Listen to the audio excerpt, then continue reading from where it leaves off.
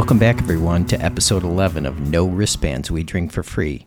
You got Mark Joiner and Papa Novak here, and we will be chatting with Donnie Biggins today.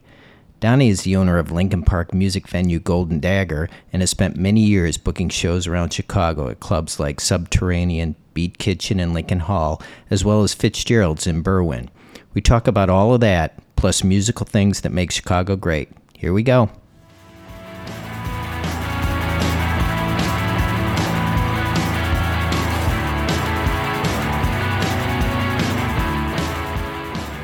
We are joined today by Donnie Biggins, who is a man of many pursuits and interests here in Chicago. How are you doing today, Donnie? Good. Thank you for having me. Yeah, for sure. Glad to be here.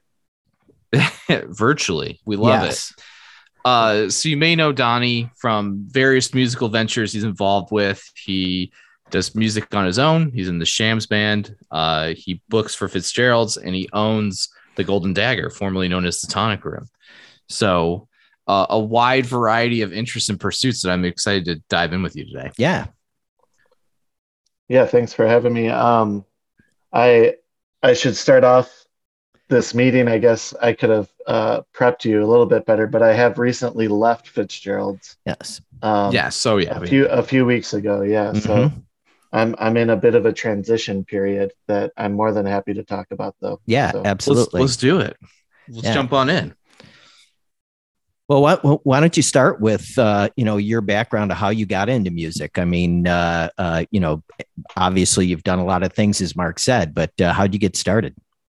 Yeah. So, growing up, I was always a big music fan. I was just talking to a friend of mine about how I would tape the top 9 at 9 on B96 every night on my boombox and sit there like next to my kitchen table, do my homework, and then I'd be taping and recording. And, my goal was always to not only memorize all of those songs, but, that I could come to school and be prepared to get the top 9 at 9 correct with my friends in grade school.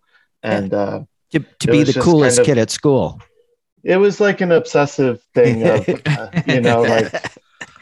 wanting just, I don't know. It was like music has been a constant in my life. And when I got into high school, I started to hang out with a lot more just artists and musicians that I met.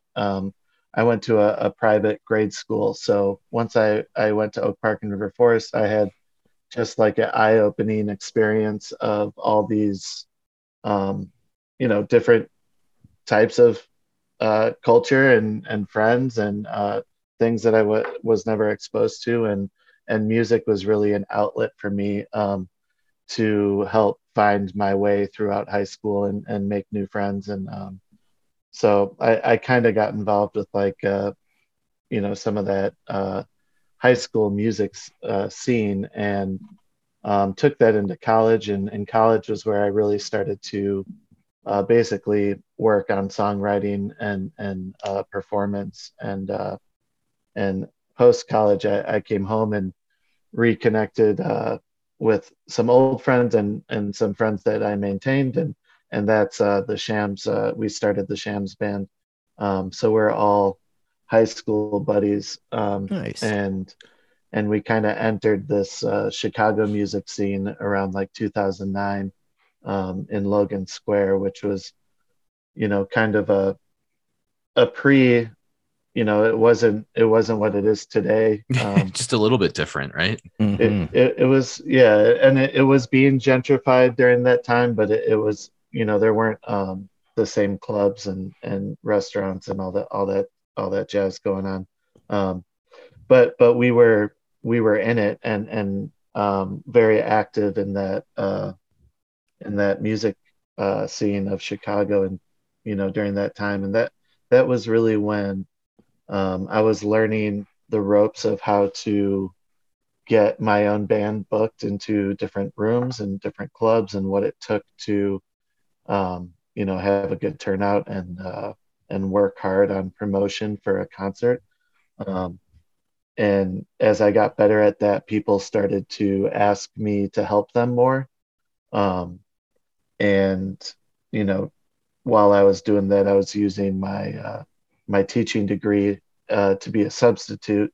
So I had a very kind of a loose daytime job Hmm. where I could stay out till 3 in the morning at concerts and not have to actually show up to work if I didn't want to go to work. It was very convenient for the lifestyle I was choosing to lead at that age. But Nice.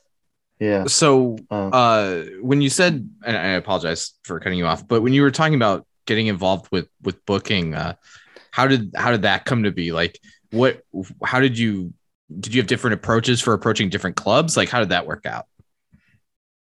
um, yeah, it's funny. Like, I don't know if I could find this email anymore, but I've had a few email changes over the years. But I remember sending, my first attempt to book at Shuba's to Matt Rusins around that time, and I probably sent him, like just paragraphs of bullshit that Uh, no one, no one in my position today would ever want to read. uh, Um, it looked like a real desperate sales pitch of just blabber, and yeah.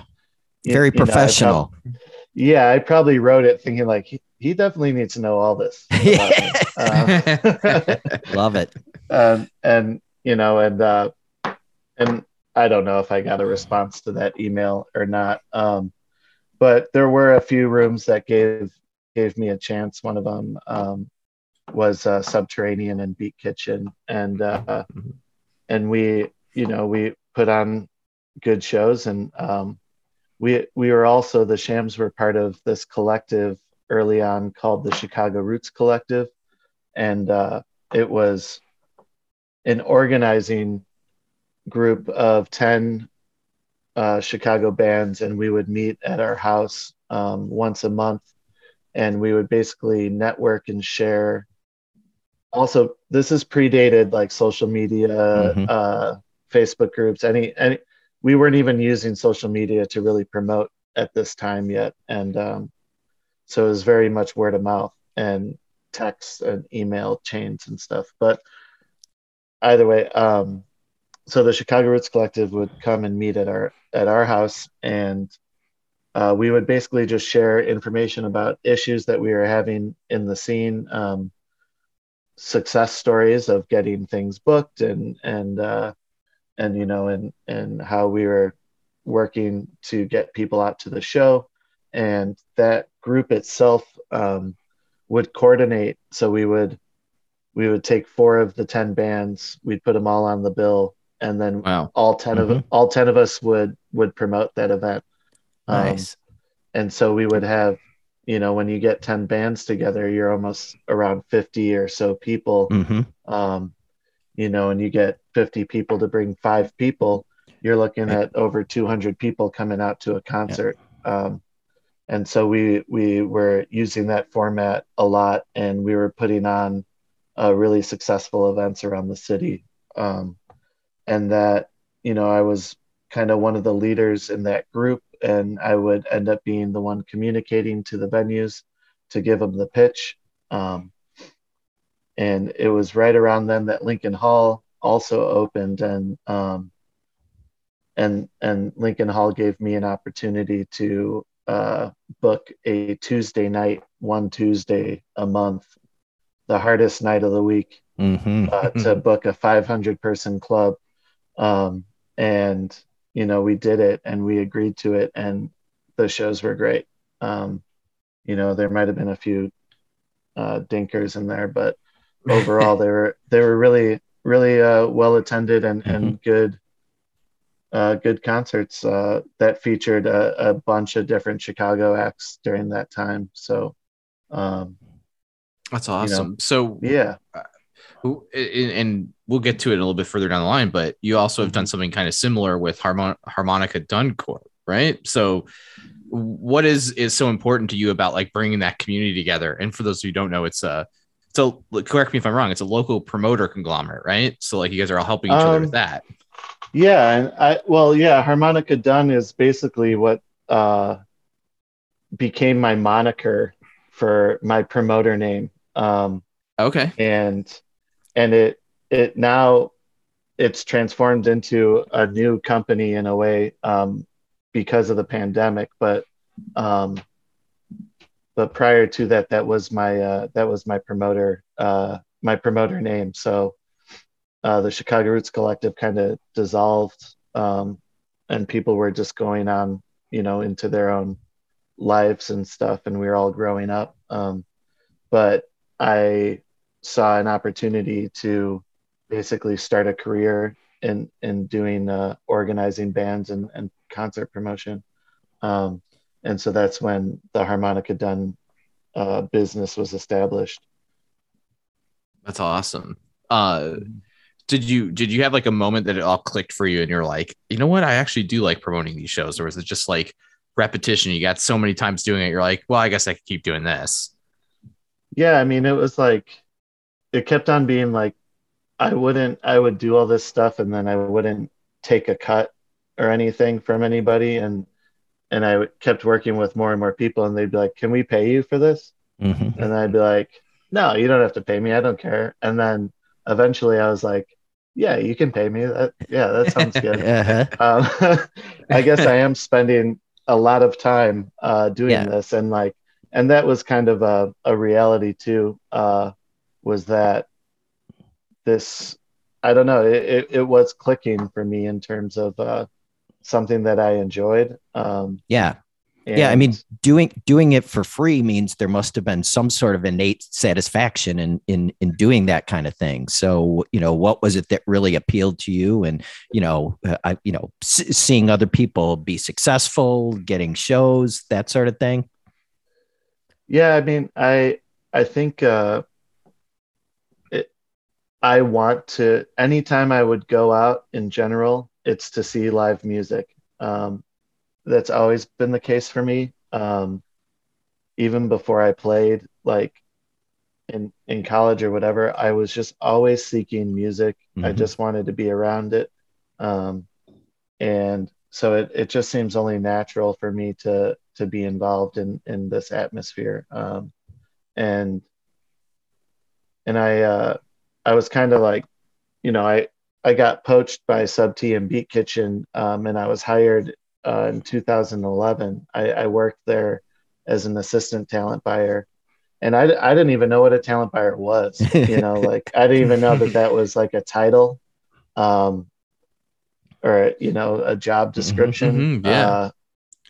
So that experience was really I learned a lot during that time. And to to our listeners out there, what does a talent buyer do? What's a day in the life?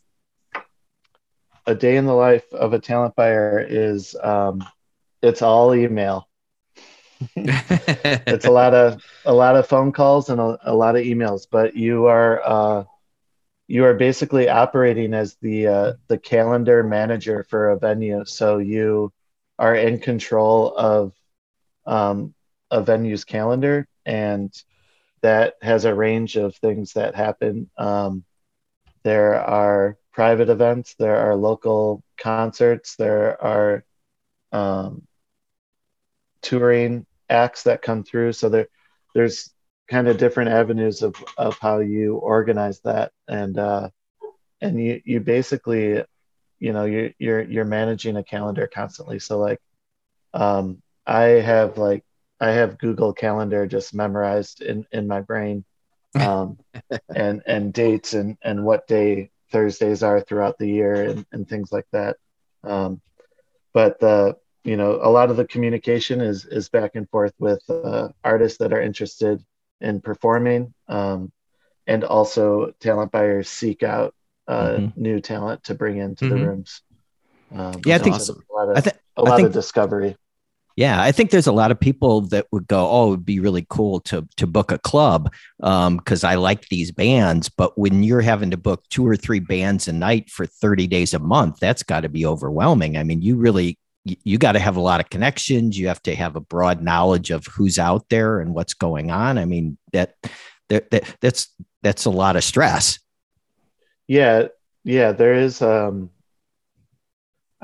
think at a certain point, you know, there's probably one year that I booked close to like 900 concerts. Wow. Just by myself. Holy cow. So Wow. it gets when you think about it, per show, at minimum, there's one person. Sometimes there's four bands, Mm-hmm.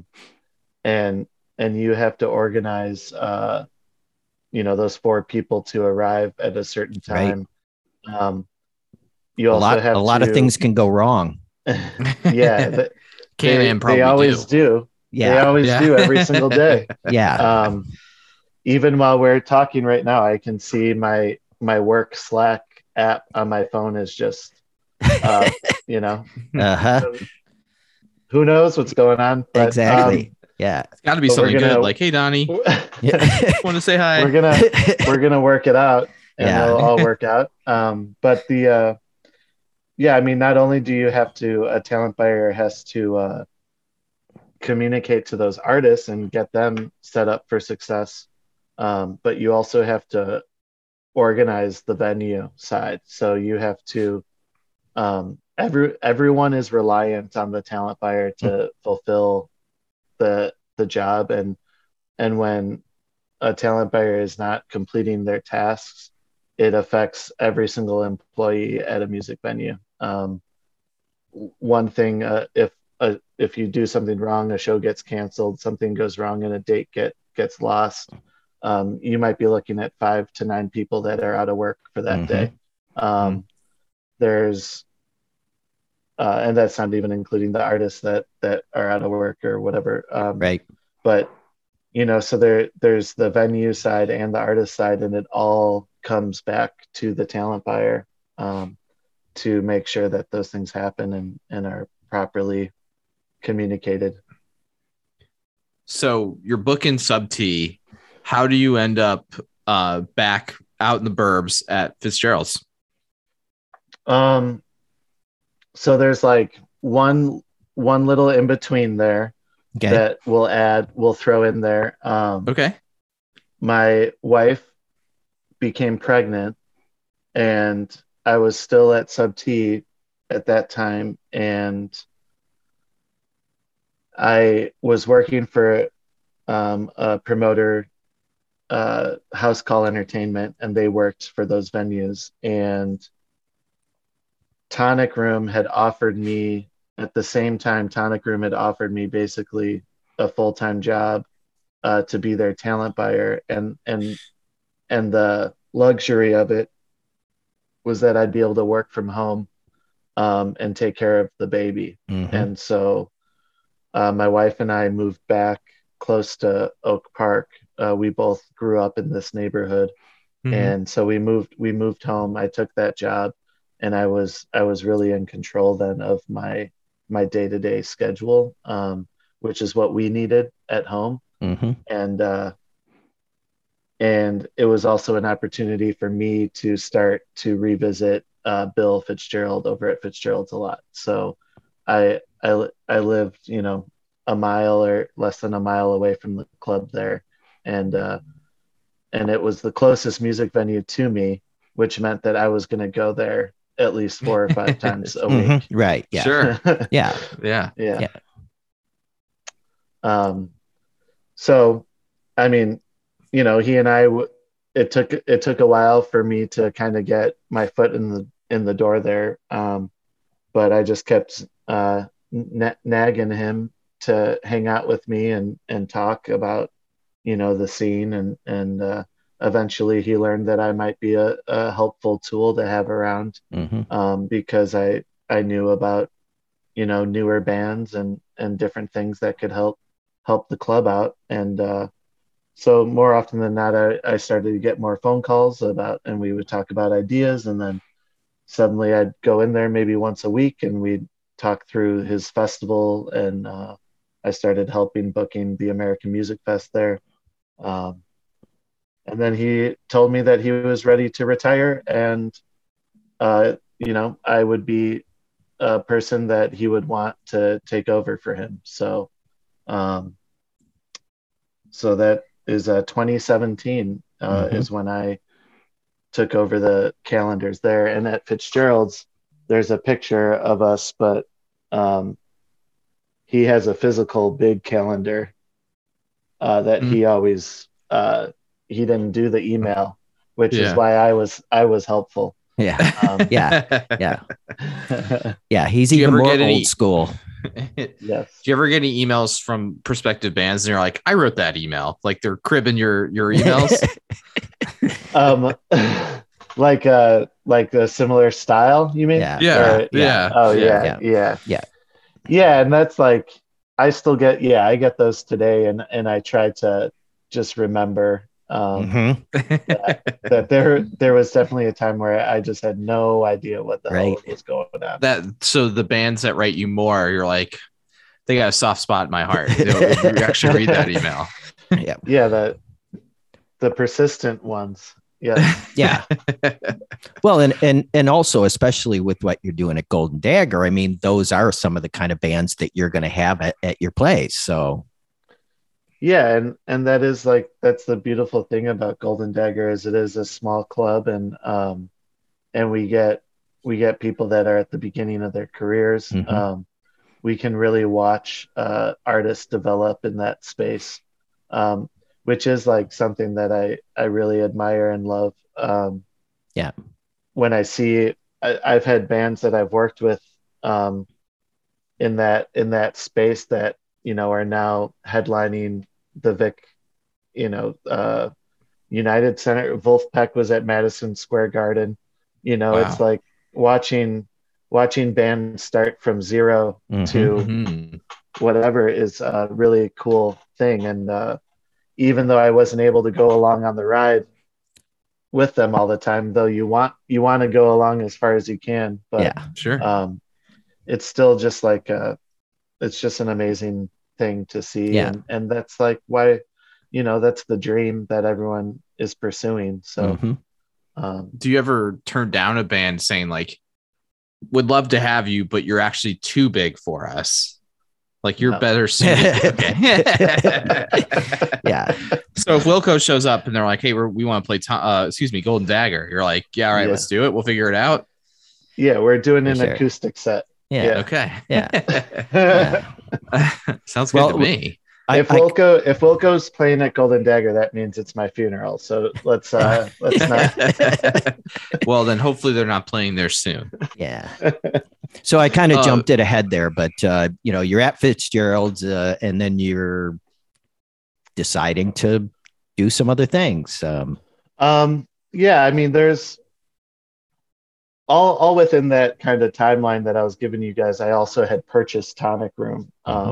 So I purchased Tonic Room in 2016, and then I took over Fitzgerald's in 2017. So basically from 2017 to the pandemic, I was the talent buyer for both those clubs. And at Tonic Room, we would have at minimum 350 concerts a year. Wow. So, you add that on top of everything I was doing at Fitzgerald's, and a music festival, that would be 60 to 70 bands. It was a lot. There's a lot of work going on. Yeah. And either you've got somebody really good at the Tonic Room at the time taking care of things for you, or you're just an amazing person who can do it all. I mean, no, I've had great staff. I really have had great managers and a good supportive staff. And that's like, I don't have any bar expertise in any way. When I first bought it, I was bartending all the time. I was just there trying to, make every dollar I could for myself and pay off a bunch of debts and stuff. So, but we were never, Tonic Room set up like Golden Dagger has revamped the whole bar. We have a whole new system there that didn't exist before, and we actually make like delicious drinks and stuff now. Not just a shot and a beer type of concert venue. Right. Yeah. Yeah. Um, Well, so we'll get to more of what you're doing at the Golden Dagger soon, but what were you thinking when you decided to buy a bar, and what did your wife have to say? it's a dream right there. Come home. Have you been drinking? Yeah. Yeah. Yes, I have, and I'm on my way. But no, it was it kind of, being a promoter, you always have to pay rental fees and you have to rent the space, and and it's like, well, I want to be the person that is charging the person to rent the space, and just own the product that's being sold at the concert. So it's just it was kind of a convenient time for that owner. He was ready to he had been in there for about 15 years almost, so he was just kind of ready to get out of it, and I had pretty much taken over all of the day-to-day operations of the space anyways, so it was a nice easy transition for him to get out and for me to go in. Good. But it's been difficult. It wasn't a business that I knew much about, and I've been learning, and I still feel like I'm learning about it all the time. But at the end of the day, I mean, I did have all of these ideas that I wanted to implement, and I think we can talk about that later when we talk about Golden Dagger. Those aren't new thoughts or pandemic thoughts. Those are things that I've wanted to do for a really long time, and took advantage of the time to do that. But yeah, being a bar owner, it's hard. Yeah, I believe yeah, that. and then you have to deal with a pandemic, and then you have to deal with a fire. Now, of course, those are opportunities to make some changes and everything. But how did you handle all that? Yeah, I would, starting at the pandemic phase,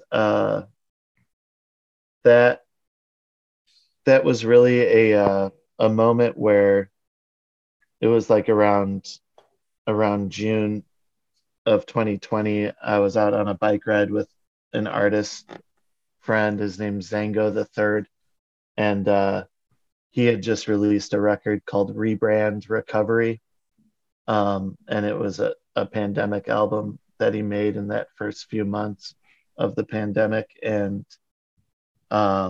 it just clicked with me that it was time to implement the changes that I've wanted. And we were patiently waiting for the Save Our Stages funding to go through. And granted, this was June 2020. We did not receive any of that funding until June 2021. Wow. So we had to last, my PPP funds that I was given, that was only for 8 weeks. It was not, there was no, like, we all were desperate because we were desperate. Right. There was nothing for us for a very long, almost 16 months. And so I clung to the Rebrand Recovery, that phrase itself. And after we did one big fundraiser that we had worked on with the Chicago Independent Venue League, and it was called Civilization. And we filmed in Tonic Room, and it was the end of November. And I remember I had to wait to do anything until that ended, because one, I didn't want anyone to know what I was planning. But the second that they loaded their gear out, it was like, I don't know, a random afternoon, I started ripping out all the staging and just demoing Tonic Room. And and I didn't have a full plan of that, like of a name or a rebrand or any. I just knew that change had to happen. And the more and more I kept coming back into the space, I was just like, this isn't Tonic Room anymore. Like just walking into it, I'd just be like, it looks totally different. I'm not like, this is not the space. I'm not going to retain any of what was. And that was also when like I had a whole long list of potential names and all this stuff that I was trying to think about and market. And then I looked at a tap handle and I had forgotten that I had already created a unique name for our space because of the history of the space and the dagger. And we had partnered with Revolution on a beer called Golden Dagger. And I was like, oh, I already have the name. It's sitting right here staring at me. I can delete this notes app because it's all pointless. Nice. So what in you was like, I need a fresh restart? Like, it would have been really easy. Tonic Room carries some notoriety, right? Like people recognize the name. Why was it important to you to be like, this is fresh, this is new, we're going by Golden Dagger now? Yeah. Rethinking the concept. I mean, I think that there's a few different things playing into that. One, I wasn't going to be the talent buyer anymore. And I had hired Zoe. I hired Zoe, like agreed to work with them in December. And I knew that by me hiring Zoe too, that they would bring in a totally different type of audience and a different, I didn't want to be in control of the curation process anymore. Sure. I wanted to let that just breathe and invite just new and different talent to come through the doors. And so, that was a big motivator to rebrand, and also that I wanted to add this cafe and have daytime hours and have coffee and all this. It was just the whole business model itself was changing and evolving into something new. And yeah, I mean, in a way there's a risk of changing a name of a space that's been like that for 17 years, but it just wasn't, I wasn't there for 17 years. It wasn't all about me. And, Sure. And so it's, in a way, it's a selfish decision too. And it's like, this is Golden Dagger is really a display of everything that I've been working on for the last 12 to 14 years in Chicago. And we're seeing it now. This is how long change takes sometimes, and new ideas take to become whole. So it needed the Donnie Biggins stamp on it. Yeah, sure. Yeah. Is it hard for you to take a step back and let Zoe do those bookings? And you've done it so well for so many years. You like have to like consciously be like, nope, don't helicopter in here. I am a helicopter, so I will admit to that. But I also think that it's important for this time to be mentoring and teaching as much as I can. Yeah. This is their first job working in a music venue, like full time as a talent buyer. So just like you were saying earlier, Tom, it's like, of course people think like, well, I love bands. I can do this job. And it's like, and I've interviewed lots of people. I've had assistants, I've had people over the years come and go. And most often they've been musicians. And what the thing that they realize most is that they hate it. And that they don't like the constant communication, and they don't like the email work, and they don't like, and it's a headache, and it's and so it's just like, there's, I am for sure micromanaging still to this day all the time. But I like to believe that I I do it in a respectful way, and I provide boundaries and space so I'm not overwhelming people. And it's just an evolution of what our work relationship will be. But there's just so much to teach Yeah. in this industry too, and there's lots of things that Zoe and I connect on and agree upon, and where we like activism and we like change and we like progressive ideas, and there's all this stuff that we want to implement, and so we're going to do it, and there's no reason for us not to do what we want. So hell yeah, especially when you own the place. Sure. Yeah. You take a different direction from a lot of different clubs in how you approach this. And part of it is probably because, you have a smaller club that's, catering to newer bands and so on.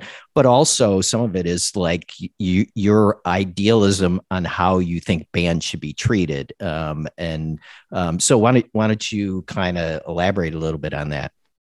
Yeah. So when we opened as Golden Dagger, once we were able to find out when we could have live music again, that was when we implemented that we were going to pay artists 100% of every ticket sold. Love that. And it is as basic as that. I own the bar, they own the stage. They're here, that's their space. They're the reason why people are coming here, and they deserve every single dollar that those people are paying. For me to cut in on their earnings is stealing from them. And I really wholeheartedly believe that. I know that I have expenses to pay, but that's my responsibility.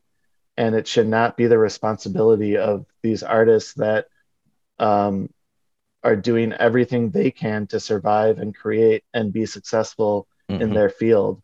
And for me to dip into their pockets is aggressive. And honestly, to me, it's theft. And I just don't. If I can be in control of it, that's the way I want it to be. And I think also too, it's like coming out of the pandemic, artists were not given the same, yes, it took us 16 months to get this grant money, but we got it, and we were able to secure it. And pretty much everyone I know that owns or operates a venue that was able to receive it has received it. And because of that, everyone is okay. In some ways, it's still very difficult, but the fear of shutdown was eliminated, thankfully. And but the artists have not gotten that. And so anything that I can do personally and through my network or through my spaces to assist the artists, I'm going to do that 100%. And it seems like it simplifies it for everybody. And it also would simplify the negotiations for you. It's like, this is how we do it. Yeah, it is. It eliminates any of the bartering back and forth with agents, managers, whomever. It's how can you argue against taking all of it? Yeah. Right. Yeah. If I'm in a, part of a talent buyer negotiation with an agency, they want a certain amount of money for something, and they'll shop around until they get it. And so lots of times, it's gambling, and lots of times we'll come in and overbid on something, and then the turnout doesn't end up in the same result that was presented. And then I lose money. Our business loses money on that, and the agency wins, and to me, that's not a safe way to be operating right now with so much up in the air, that you can't take those financial risks Yeah. and owe and lose constantly, when we are all losing right now, no matter Mhm. what, because we have, tons of rules and things to follow and safety everything. So it's like, um, there, every dollar matters in terms of, you know, that type of risk, and Yeah. offering 100% of everything is legitimately the best artist deal that you can offer an agent. So, if you Well, don't take it, then I don't trust you. yeah. With the band getting 100%, it also puts, a huge incentive on them to promote the show and to get people out to the show, because whoever shows Yeah. up and pays, they get the money.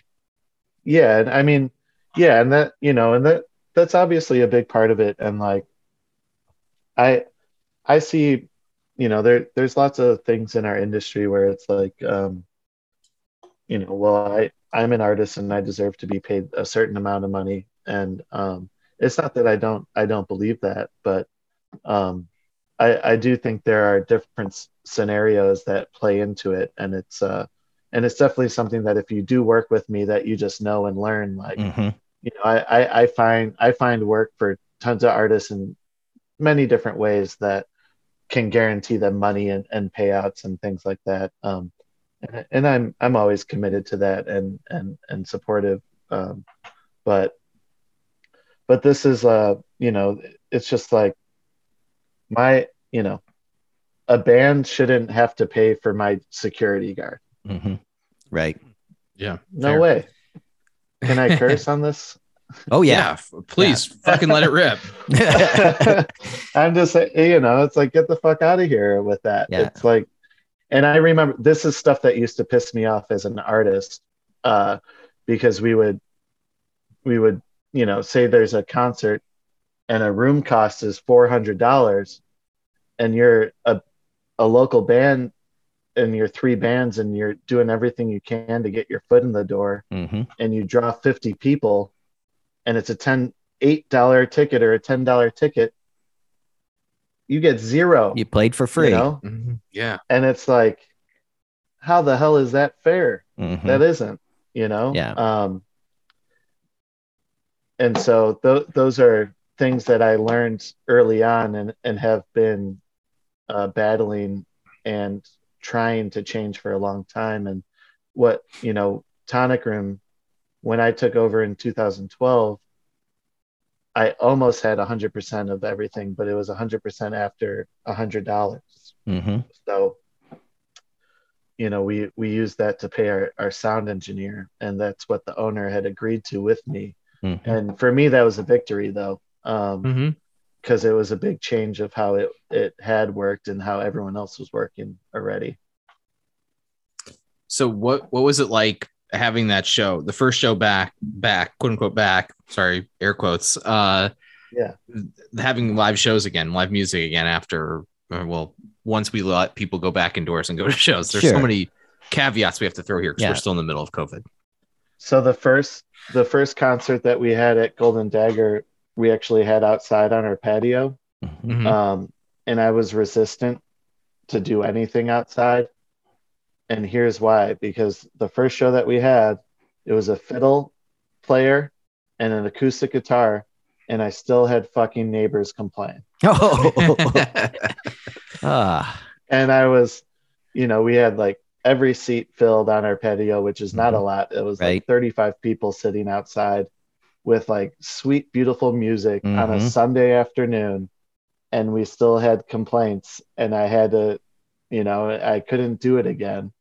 But that day was a beautiful day, and it felt great. And the first time we moved indoors was also when a mask mandate had been lifted pretty recently. And so, I mean, we were as free as a bird, and like everyone felt like, this is it. We're back. We're back. Yeah. Yeah. Those were the days. But it is, it just gives you the chills, and it feels really good. And my first actual concert experience in COVID was April 4th, 2021. No, sorry, April 4th, 2020. And that was at Fitzgerald's, where we had created this pickup truck concert series. And so we invited John Langford to be our artist, and we rented a truck and put a PA on the back of it with a generator. And the owner, Will, drove the truck, and I followed the truck on my bike with my phone on a hand clamp, and I filmed it live on Facebook.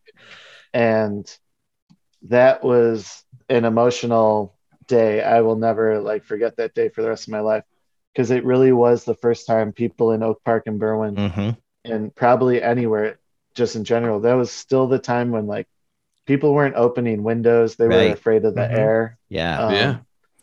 And we invited people to step out onto their front steps or their balconies, whatever, or just open their windows. And then we just pulled up in front of their house, and John would just play. Let it rip. Yeah. It was a really beautiful thing. And we were out there for a few hours. So. And he's a perfect person to do something like that. Yeah, he was super entertaining, and John kind of became my guinea pig for a bunch of different COVID ideas. Another one included trucks too, but we did a drive-in concert with Waco Brothers, and it was on a plot of land outside of this place, Reuse Depot in Maywood, and I drove 6 pickup trucks and lined them all up, and that was our stage. So we had all the Waco Brothers on the back of pickup trucks. We sold tickets. There were 200 people. This was still, you couldn't mingle. So people were either sitting in their cars or on their hoods, and that was it. And, but that was another guinea pig event for John Langford, and a success. And it was a great experience. Yeah, and clearly all along, people have just been itching to get back to it. They want to hear some music. Yeah, it's this is church for a lot of people. This is their religion. This is their spiritual. And I'm right there with it. It's this. I need it. I need it as a fulfillment in my life. Well, Donnie, one of the things that's come up in pretty much every episode that we've done, in talking with a wide variety of people, people in bands and people behind the scenes, is just how tight and cooperative and kind the people are in the Chicago music community. Now, you're running a bar, and there's lots of cool Chicago independent venues. How is it amongst the cool musical bar owners, that community? I mean, you guys talk a lot. Are you arch rivals, or how's that all work? Is there a group text going on? I mean, my closest relationships are with the civil community. So those owners and promoters that are members there. And I don't feel competitive almost in any way as I had prior to COVID. It was very competitive, and it kind of just, for the most part, this just revealed all of any bullshit it's just throw it out. It's a phrase that we use in my household. It's what matters? Nothing does. Just our presence here today is all that matters today. And that's, and it can be a competitive environment for sure, but we're the little person. And sure. Well, it's certainly possible for everyone to succeed in that business, Yeah, somewhat. I think there's been times where it's we got way too many of these spots, but it's also I think it's just more about it's okay to just like be closed, or you don't have to have a show on. I I don't want to say that out loud because we're open 7 nights a week. But that's, I feel like because in the smaller rooms you can get away with stuff like that because it's low pressure and it is a beginner amateur space in some respects. So you'll always have some type of entertainment, and you need, we get so many inquiries for concerts. It's like we need people to play on a Tuesday. Sure. Yeah. Still have to be discerning. Yeah. And but to talk about that community, it's like everyone is really helpful now. And if you're not, whatever, I'm just not going to talk to you. Yeah. But you don't get to be a part of the club. Right. Yeah. Yeah. It's like, and it's whatever, no big deal. But I'm going to reach out to the folks that I know will be helpful and willing, and we're all willing to provide that back to anybody. Yeah. So I'm going to ask you one last question about the Golden Dagger and the world you've created over there. Then we're going to segue to some Chicago questions. Well, I have a question too. Okay. Well, then Go ahead. Do yours first, then I'll do mine. Oh, well, mine is, and if you don't want to talk about this is fine, but I know you just recently celebrated 2 years sober. You're a bar owner. Yeah. Congrats. You want to elaborate at all? I mean, that's a cool thing. So. Yeah. I mean, it's honestly taken me, I've been trying to achieve this goal since like a month after I accepted that job at Fitzgerald's. I was although my career was doing great, my struggle with addiction was not. And I was addicted to, cocaine and alcohol. And I don't ever mind talking about it because I think it's very important to absolutely to share the information with people and to let it be known that tons of people have problems with addiction, with drugs, and alcohol is a drug, and it's so heavily pushed on all of us constantly. And so how I got to this place, through sober musicians that I've relied on, and friends of mine, and I've gone in and out of the AA programs, and ultimately these last 2 years have really clicked for me because I was going back and forth for about 3 years, and not with cocaine, thankfully. I was able to nip that in the bud and get it out of my life. But alcohol kept resurfacing. And mainly, I was finally just really tired of it. And I wanted to be just present and available to my family at any hours that they needed me. And it's also, I was taking on tons of work and tons of things, and my responsibilities were so high that if I ever was picking up a drink, then I was letting somebody down somehow. And so, lots of different motivations, but the main was for my own happiness and for me to climb out of a horrible pit of life that I was in internally. And how do I do it? Owning a bar. You'll notice at Golden Dagger, we have tons of non-alcoholic options, and I love coffee, and caffeine is a drug that I'm addicted to. But me both. But it's a safer one, and it still allows me to be available to my children and family, and I do just we revamped that bar space to be more accessible for to provide options for people to choose. And as a bar owner, I've learned that if you give people options, they'll take them. And Mhm. I Mhm. see so many sober people come through those doors, and they thank us for having options, Yeah. and it's so easy to do it. And it's like there is this old mentality of that, well, if we're no one's going to pay for this, or no one's going to buy this shit. And it's like, oh no, you're Mhm. dead wrong. Yeah. And providing that option actually increases your options to more people to come through your doors. And Mhm. Yeah.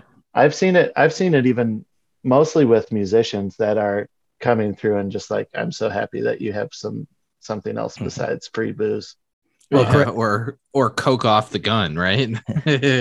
Yeah, seriously. And Yeah. just, yeah. So, Well, correct me if I'm wrong, but I think when you posted about your 2 years, you might have posted a Jason Isbell album or something. oh As yeah, you yeah, know, sure. Yeah. Something yeah, more than free. yeah, That album.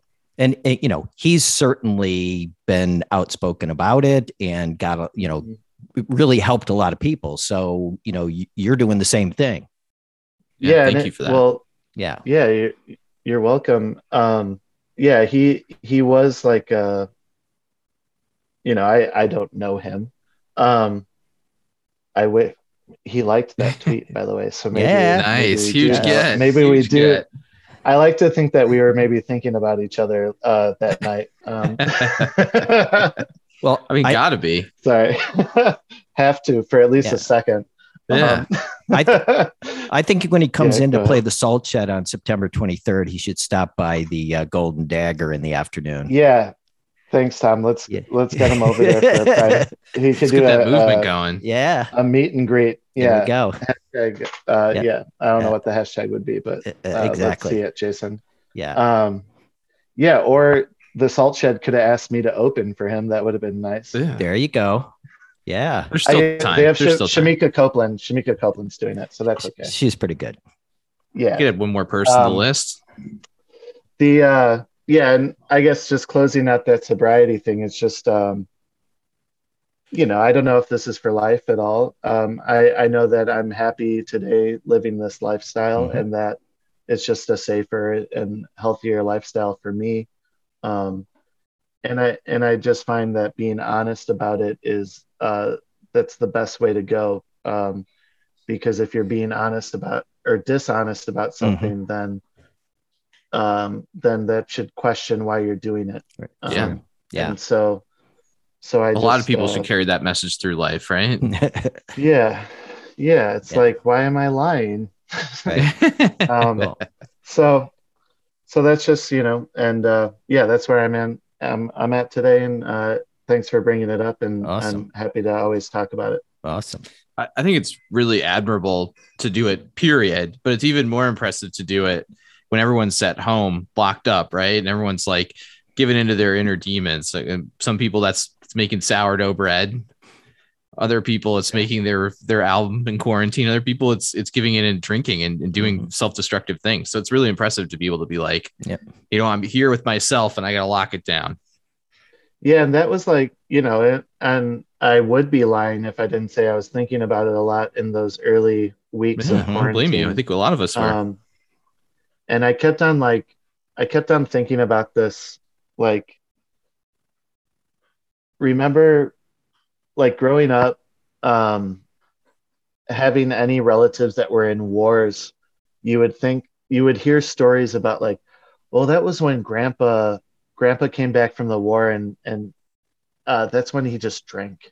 you would hear stories about like, oh well, dad came back from this and that, and that's when dad just drank. Yeah. Right. And like, I just kept on thinking about that moment, or those moments in history, and like, and just using it as a motivator.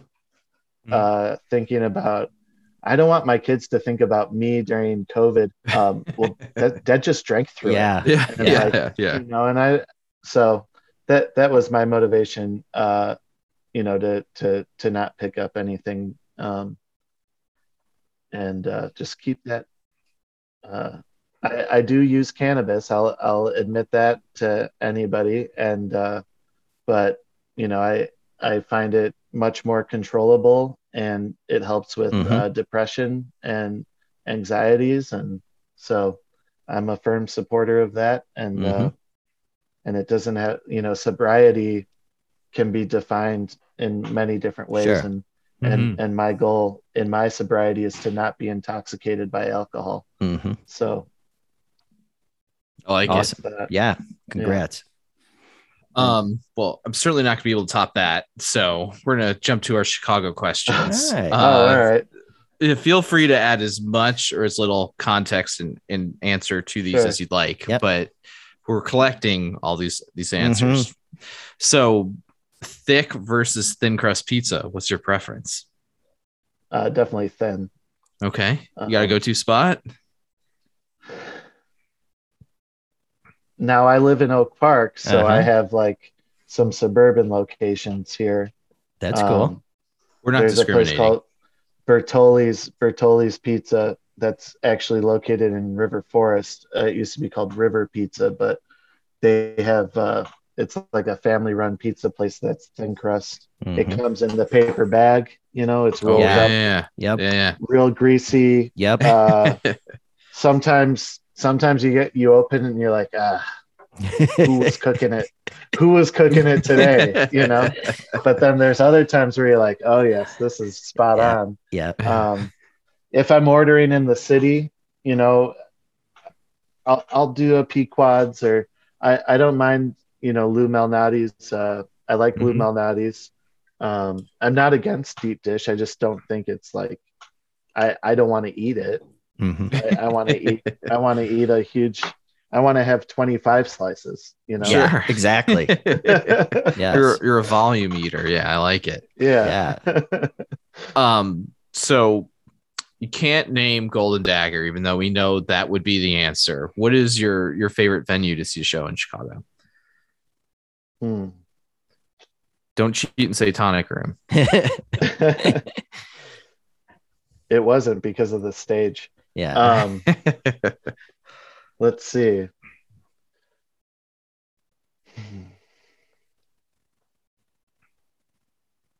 I think I'm going to go with Chicago Theater. Yeah, I saw War on Drugs there last week. Now that's a big theater, so that's not fair to say in terms of a venue. I like Chicago Theater when I can sit down and just zone out and watch a show. So I like a seat at a concert. Okay. So that's my choice for a seated show. If I'm thinking of overall venue production experience, this is hard. I feel like I'm going to get judged. There's no judgment here. Not from us anyway. Yeah. Fitzgerald's honestly is, to me, the best sounding room, but I would argue that I love going to Lincoln Hall. I think it sounds incredible in there. That's a good space. Yeah.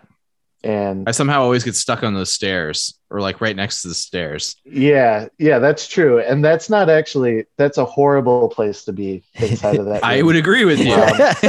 Because you're dealing with the back and forth of people. Yep. But yeah, there's a soft spot in my heart for Lincoln Hall and Shuba's in terms of just seeing shows. And I've probably seen the most concerts in those two rooms outside of my places that I've worked for. So I'm trying to think if there's any other secret type of, I don't know. Yeah. Those are all I think that's a great answer. Yeah. Yes, absolutely. I love Shuba's. Okay, cool. Shuba's is a great room. Yeah.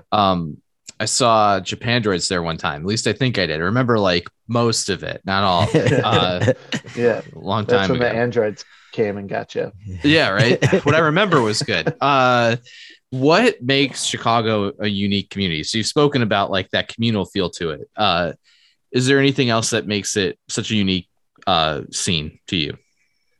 I think like one of the greatest things about the Chicago artist community is that we don't have we aren't filled with the national celebrity of artists. And I say that meaning like not that our talent is not um, shouldn't be respected nationally, but we don't have that extra attention that drives the competitiveness and the ego. And instead, what we have are people that want to help each other, build each other up, work together. It's a very Midwest attitude, I think, and Yeah. it's less about me, and more about we. And I think that that is the overall culture. And it's like we're proud of our scenes, and we're proud when people succeed, and we don't, even if we are jealous, it's fine to be jealous of each other too, but it doesn't mean that you're not proud of Right. them and seeing that success. And it always saddens me once somebody gets to a certain level and then they go off to LA or they go to New York, and it's like, Mhm. or a Nashville exit or whatever. But it's that always makes me sad, but it's also like I understand why. And we don't, something that we don't have is we don't have the infrastructure of the arts in Chicago. Even though we have 700 clubs here, it's like that's not the real number, but it feels like it sometimes. And it's like, You had us fooled. we should be a leader in the entertainment industry, and we should have more jobs and more productions and more everything. But it's not just weather. New York City has it. And so that's where we have to challenge whoever the mayor is. We have to challenge DCase and everybody that is involved with where the funding goes in our city. um Less, I won't go off on a rant on that, but You're allowed to go it's for it if just, you want to. no, it's just true that we need that love and the passion that people have for the Cubs.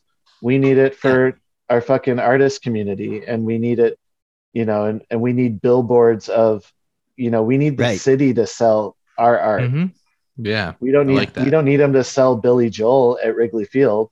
We need to sell them on the people that, and I there's Chance and Wilco and Jamila Woods, but people, they've all exited, and Chance and Wilco are still here, but it's I just named them for contemporary people that have stuck around, um, and they do give back and they do great things in the community still, but there's no reason for our city not to back us. And so I think that what makes us all special is really that we are there for each other and that we do support each other.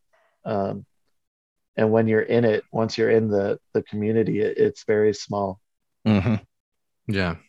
Yeah, definitely. And I love that. Like, people helping people. That's the good stuff. That's what we're trying to do here. Yeah. If you buy records, what's your favorite record store?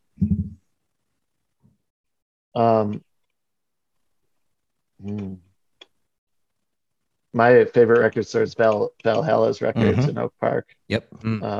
So I'm still speaking more to. It's off the Blue Line. You can take the Blue Line to it's a good Austin. Spot. Yeah, no, that's a cool record store. So Val, she passed away a few years ago, but she used to be the type of owner where you could walk in and she would talk to you like you've been friends forever. Yeah. And there's just so much knowledge that she used to share with people that I would spend a lot of time with her. And that's the main thing you want from a record store. Yeah, that's really my go-to record store. There's a lot in Lincoln Park that we've been shopping from Golden Dagger. We do some staff record trips where we go out and build our library and That's make sure nice. that everyone gets to they get to pick out things that they want to listen to at work. Cool. So we go to like Dave's on Clark and the Reckless records, and so Awesome. Yeah. That's great. Yeah, nothing worse than having to be forced to listen to music you don't want to at work. I worked at this art gallery in New Orleans, and one of the CDs on rotation was like, I mean, to put them on blast, is like Coldplay's Greatest Hits, right? And the GM one day just snapped. He's like, I can't fucking take it anymore. He took the CD and just frisbeed it into the street. And he's like, if the owner asks, the CD broke. Yeah. It's like, whatever you say, man. Please don't hit me. What have you been listening to lately? Anything good? Jason Isbell. That's good. That's good. See, I would say, yeah. Let me make sure I pronounce her last name right. Joy. Yeah. You can edit this, right? Yeah, for sure. Joy Oladokun. Oladokun. She's like an indie folk artist that is now, on a great path of huge success. But I've been listening to a lot of Joy lately, and I get stuck listening to Tom Petty so goddamn much that I don't know what the fuck is wrong with me. But I can't running down the dream. I can't get over it, and I listen to Tom Petty all the time. So it's a very obsessive habit. But do you have a favorite Tom Petty deep cut? I go Two Gunslingers myself. That song should have been huge. Somehow it wasn't. Yeah. Square One is a song off of what's the record? It's an orange cover. It came out in 20. I was in college. It came out in 2008 or 2009. Flirting with Time is on it. We're gonna have to do a fact check here. Oh yeah, it's Highway Companion. Yes, there you go. That 2006. Album, that album is full of songs that the radio never plays, and I think almost every song on there is a hit. And then they also, couldn't after Last DJ, right? He scorched them. Yeah. And of course, I love Wildflowers. And every solo Tom Petty record. Yeah. Oh yeah. Yeah. Somebody on this podcast, I won't say who they are. One of they're on their wedding pamphlet. Their wedding pamphlet's great. The itinerary, the whatever you want to call it, at their wedding was Wildflowers. The quiet guy, Mike. Yeah. He's nodding along. He's nodding along. That's a special album. Yeah, it's so good. Man, wish you got more. I just admire Tom Petty so much, and his simplicity of songwriting is it's just what I have always tried to recreate in some of my own way, whatever. And so it's just his style of simple chord progression and songs, and I just love that simplicity, and you put it with a band, and it's excellent. He just makes it look so easy. Yeah. My wife went to University of Florida, and obviously Tom's from Gainesville, so I'm always asking her, hey, did you go by the Tom Petty statue? And she's like, they have one of those? I'm like, no, but they should. Yes, indeed. She loves that joke. The past 6 years, she loves every time I tell her. All right. So we've been very thankful for the time you've given us. We know you don't drink anymore. Do you have a favorite cheap drink? Doesn't have to be, it could be an NA of sorts, but if we're, I love Diet Coke. Diet Coke would rule the day for NAs for me. I mean, it's got to be coffee. Okay. So Golden Dagger coffee. A lot of we have cold brew on tap. So we we make our own cold brew, and and we put it in kegs, and we pour it right out of that tap handle. And so I'm still pulling the tap handle. There we go. It's just coffee though. Nice. I might have to eventually do a decaf cold brew because I drink it so much. And you can start getting a little shaky. But I like to drink a lot of I experiment with tons of different craft non-alcoholic drinks. I'm drinking one right now, which is like this super sugary. It's called Lemon Quest. Lemon Quest. Dogfish Head. Yeah. And I mean, this is like a wheat NA. Okay. So like the non-alcoholic options have really expanded in the last 5 years. Yeah. And, it's not O'Doul's anymore. No, O'Doul's, I used to joke it would be like drinking a loaf of bread. Is how it made me feel. But I'll also, I'll put a little bit of bitters and soda. And I know that bitters has alcohol inside of it, but it is 99.9% impossible of getting intoxicated from it. So yes. Nobody would ever want to. That is my goal with my sobriety, is to not become intoxicated. Yep. So I do like bitters and soda, and it's the most common option at a bar that isn't like a Coke or something. So so that's usually a go-to: bitter, soda, and lime. Awesome. Love it. Yeah. So on our way out, we always like to ask people if they'd like to plug anything. Anything you want to plug right now, Donnie?